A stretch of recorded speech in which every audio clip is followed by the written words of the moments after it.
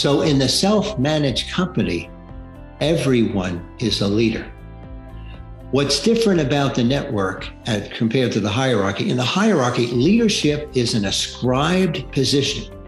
So we put people, we call them the leaders, and they tend to direct all aspects of a particular project. Welcome to Change Your Mindset podcast, where it's all about believing in and executing on different and innovative ways to strengthen both your leadership and communication skills to help increase your success, and especially in today's disruptive business environment. One of the most effective ways of building stronger leadership and communication skills is by embracing the principles of improvisation. Yes, that's right, improv. Your host, Peter Margaritis, is an improv virtuoso. He's also a certified speaking professional and a CPA, also known as the Accidental Accountant. Each episode of Change Your Mindset is designed to bring you different and innovative ideas, thoughts, and behavioral changes on a variety of differing topics, with the sole purpose of strengthening your critical soft skills. We may call them soft skills, but they are the hardest to master. And when we do, greater success and growth is the result. So jump in and start changing your mindset now. Let's start the show.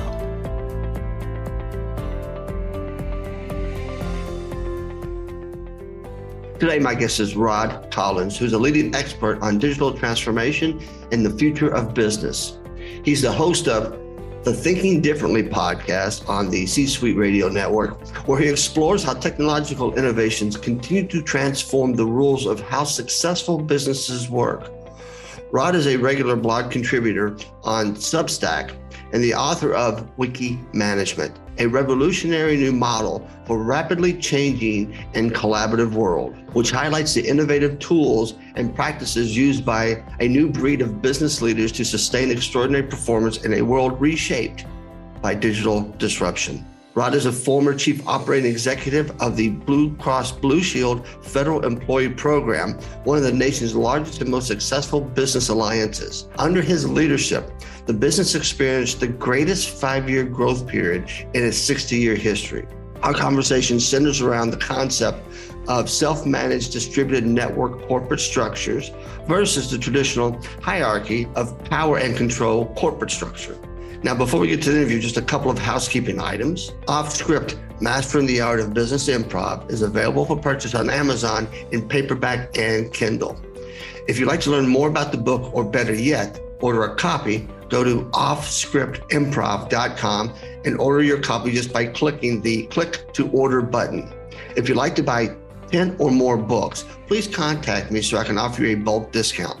You can reach me through my email at peter@petermargaritis.com. Remember to subscribe to this podcast and share this podcast episode with a friend. I would greatly appreciate it if you leave a review of this show wherever you download your podcasts from. Also, please visit my newly rebranded YouTube channel, Peter A. Margaritis, CSP, CPA, Biz Improv Virtuoso, where you can see previous podcast video episodes along with this one. And while you're there, just hit the subscribe button so you won't miss any updates. This podcast is part of the C-Suite Radio Network, turning the volume up on business. This episode is sponsored by Peter A. Margaritis, LLC, also known as the Accidental Accountant. Are you looking for a speaker that can bring powerful content, virtually or in person or on-site, that is memorable and engaging in a way that motivates and inspires your audience? Instead of data dumping and numbing with numbers, imagine your people and teams delivering a financial story to your stakeholders, a story that creates engaging and relationship-building business conversations. Would you be interested in learning more about how that is accomplished? How would you feel if the value your facilitator provided your organization far exceeded the dollar amount on their invoice? Peter Margaritis, CPA and certified speaking professional, delivers all of the above and much, much more. All of Peter's programs can be done virtually, in person and on site at your location, or at an off-site venue. Send Peter a note at peter@petermargaritis.com and or visit his website at www.petermargaritis.com to learn more about what Peter can bring to your next conference, management retreat, or workshop. Now, let's get to the interview with Rod Collins. Hey, welcome back, everybody. I'm going to school today, and I'm going to learn something completely foreign to myself because my guest is Rod Collins, and he's going to teach me about this concept that's foreign to me called a self-managed corporate structure. But first and foremost, Rod, thank you for taking time out of your schedule to spend some time with me on my podcast. Peter, it's a delight to be with you. So, okay, I'm the student, you're the professor. I don't understand can you explain to me what self-management corporate structure is, a self-managed corporate structure? Okay. There's two fundamental ways that organizations can be set up.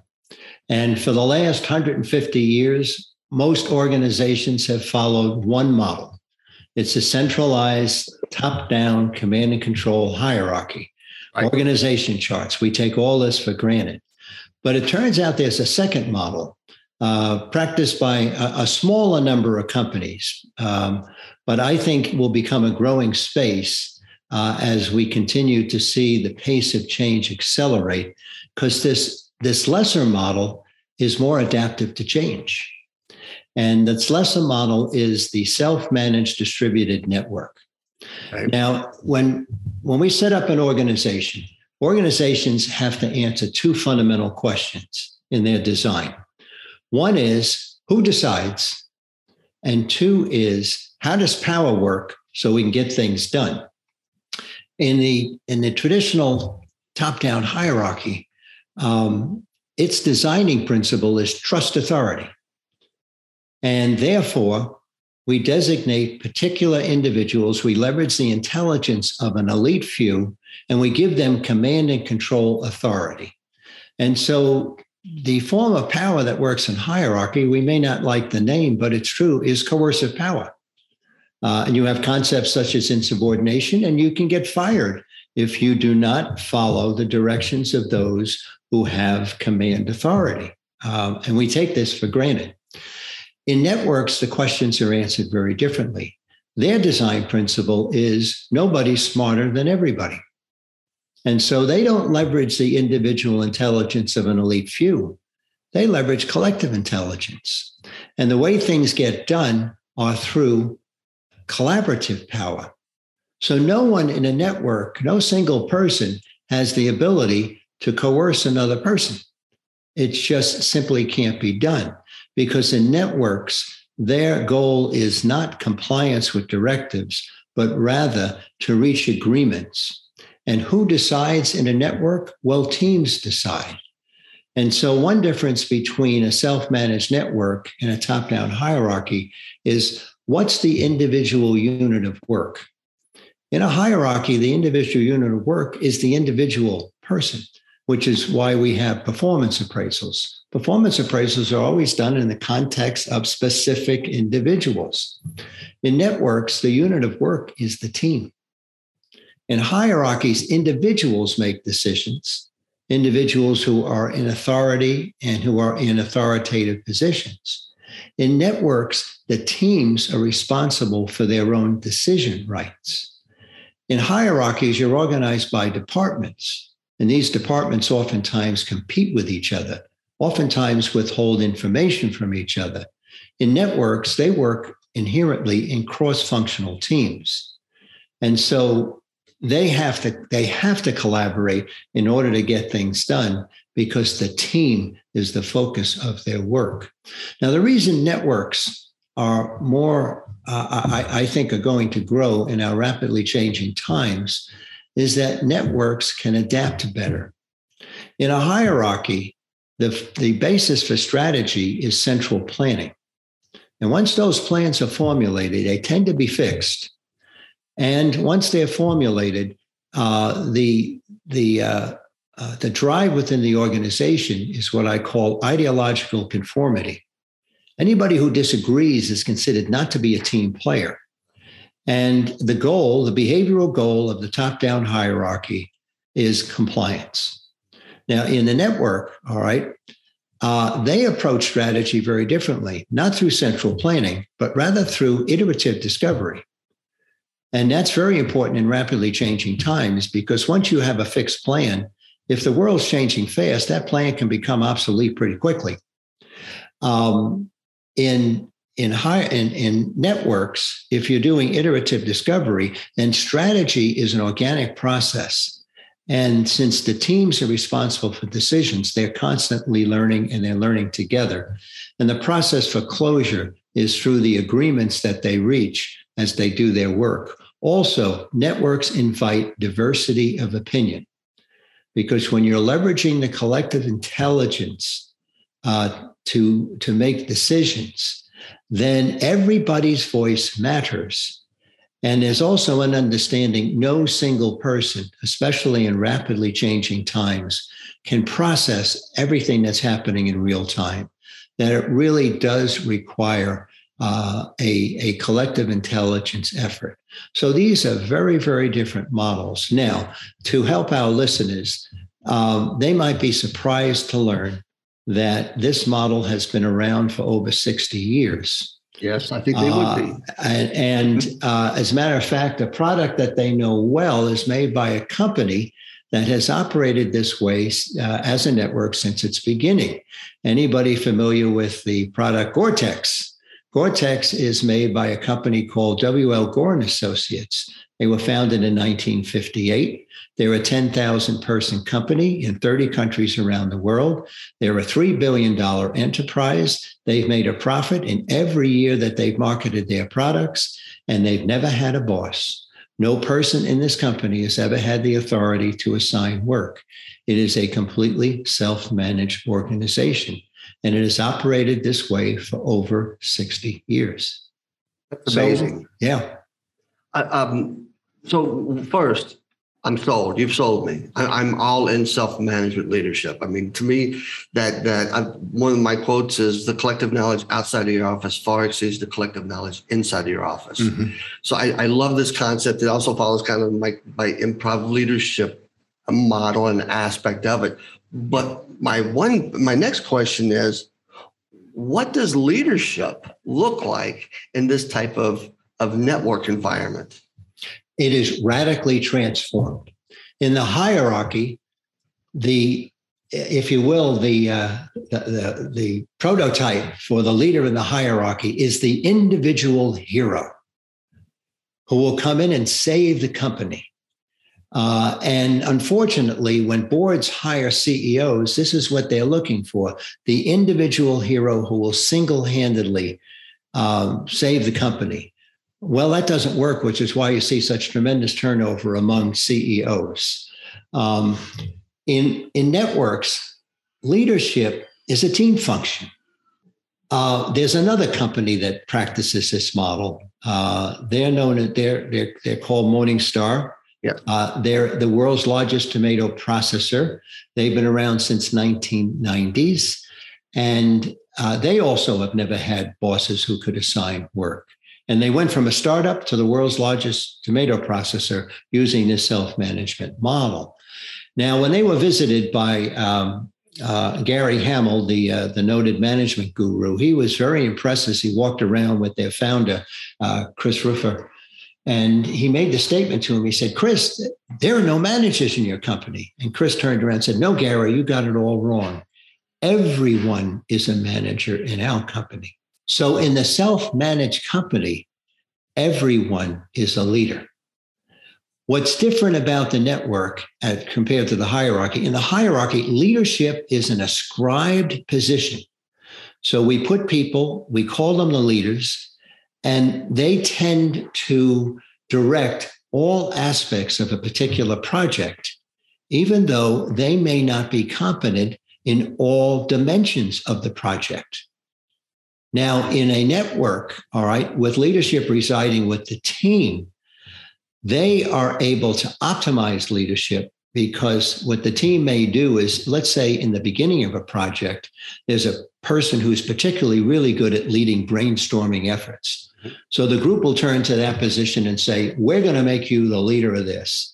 And then once the group has brainstormed and decided we need to convert this into a plan, they may look upon another individual who's got excellent organizational skills and say, we need you to lead us through putting this together. And then somebody else may help to lead the construction. And then somebody else may help to lead the marketing. And so what the team does is it's able to maximize its strengths by, at every aspect of a project, pulling in the appropriate optimal talent to take the effort forward. And so everyone gets to experience being a leader. And so you don't have this class distinction that you've got in hierarchies between the managers and the workers. In self-managed structures, everyone's a manager, everyone's a worker. So the question next that pops up in my head is that, one, I love this concept, but from a structural perspective, do these organizations have board of directors, correct? They do. They do.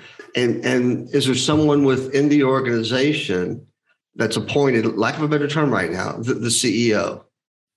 So let's take Gore as an example. Thank you. Gore has a CEO. That CEO does not direct the activity of Gore. The role of the CEO is to maintain this unique culture, to make sure that this team-based self-management approach, is preserved. And also their main function is to be a spokesperson to the outside world, because the outside world is used to interacting with CEOs. And so that's one of their primary roles. But in terms of unilateral decision-making, they don't have that. All decisions in Gore are made in the context of teams. So people listening to this might say, well, how do you decide strategy? How do you decide what projects go forward? Yes. All right. And the way Gore does it is anybody can organize a team around a new project. And this happened a few years ago. I happen to be a guitar player. And if we have any guitar players listening into this podcast, they may be familiar with Elixir guitar strings. Well, there was a group within Gore that sat around and said, we guitar players have to replace their strings every 6 weeks. Well, what if we made a guitar string that you only had to replace once a year? And what they did is, they coated the strings with chemical treatment. So this team comes up with this idea, all right? And if a team comes up with an idea in Gore, everybody's free to develop it. You can organize teams. Once you think you've got your idea to a point where you think it's time for funding, what Gore does is they'll have a session together, similar to a Shark Tank that we see on TV, but they've been doing this before it was on TV. And all of these teams come in, they put together a group of people to listen to these presentations, and the teams make a pitch for why they should get funding. And what happens is at the end of the session, those who've been listening to the presentations are given a stick of green dots, green, of course, for money. And let's say each dot is worth $10,000 and you've got 6 of them. And the group has said, if you had $60,000 to invest in these, where would you invest them? And if you wouldn't invest in any of them, you can pocket your dots. And based on that voting, they decide which projects should be pushed forward to another committee that would decide whether or not it would get funding. And so what you see is constant team-based approach. One of the wisdoms of this management approach, and this was a guiding principle in Bill Gore's mind when he set up this management structure. He didn't want any single individual to ever have the ability to kill a good idea or keep a bad idea alive. He wanted his company designed for innovation. And so this is how innovation happens. Any team can come up with an idea. They have to make a case. They bring it forward. They bring it forward to a group. You can see they're leveraging collective intelligence, not individual intelligence. If that group says, yes, we think this should get funding, then it goes to another team who's responsible for allocating the budget. And so a second team checks in. And although this may sound cumbersome, it actually moves faster than trying to run an idea up and down a chain of command, where you actually are getting it reviewed, perhaps 6 or 7 different individuals. Here you're going through a 2-team process. And I think in these organizations, they have a sense of, we're going to have another one of these. I'm going to call it Shark Tank. That's not what they call it. They may schedule them, say, every month or so. So your work, what you're working towards, and it's a reasonable time frame in which to get your ideas forward. But this is what leveraging collective intelligence looks like. I love it. I do have an accounting background. I'm not a very good one, a CPA, but I do have that background. And real quickly, so when the team gets the idea, they're Shark Tanking it, and they say, okay, let's move forward with it. And then you said it goes to another team. Is that where the finance people come in and go, okay, now let's really scope this out from a cost benefit analysis, or what's the return on investment? Yes, those types of things will be looked at, but those would have also been presented by the team in the presentation. All right, so they would have made their case for cost benefit analysis, and what you've got is another team that is responsible for allocating the limited funds that the company has. Mm-hmm. And so what you've got is you constantly have multiple sets of eyes looking at things. And this assures that no single individual can kill a good idea, keep a bad idea alive. So you don't have a single CFO who has the authority to kill a project. You have a CFO, okay, but the CFO is a team leader, but the decisions are actually made by a financial team as opposed to a single individual. The CFO's role is to make sure that this self-management process is preserved, and also has to sign financial statements because that's required oftentimes of companies. So my understanding now is that those who operate in the C-suite, per se, their roles as CFO, as head of sales, head of distribution, head of whatever, their main goal is to make sure that the culture, the self-management culture, is not dismissed and is adhered to, and that's their role, and also have an input and be part of the conversation. But it's a collective conversation, not a singular conversation within yes or no. Yeah. So the CFO would never be considered the CF no, as in a hierarchical situation. That's right. Yeah, the CFO does not have the authority to singularly say no. That doesn't exist. The CFO can make a case. Now, leadership in a network is a facilitative activity, whereas in a hierarchy, it's a directive activity. So in a hierarchy, the leader feels, well, I've got to come up with the answer. All right. In networks, the focus is on the questions. The leader feels we have to come up with the right questions. Mm-hmm. And then I've got to leverage the intelligence of everyone so we can answer those questions. And another thing about focusing on collective intelligence is if you're facilitating the diversity of opinions in an honest way, you are more likely, more quickly to uncover unknown unknowns. And unknowns are the things that kill hierarchies. Mm-hmm. When you have a centralized fixed plan and you say, we're going to go with that and put blinders on, oftentimes what kills projects and causes them to go over budget or over time is the unknown unknowns pop up. Right. And then you got to handle them. If you're leveraging collective intelligence, if you're respecting diversity of opinion, if you're inviting dissenting ideas, you are going to uncover the unknown unknowns more quickly because that's what the people are seeing. Mm-hmm. That's what allows you to come on time and on budget. If you front end those, you're going to eliminate the rework at the end. It's a little messier, but in the end, it's more ordered. The hierarchy is well ordered in the front, but how many projects at the end of the day are just an absolute mess?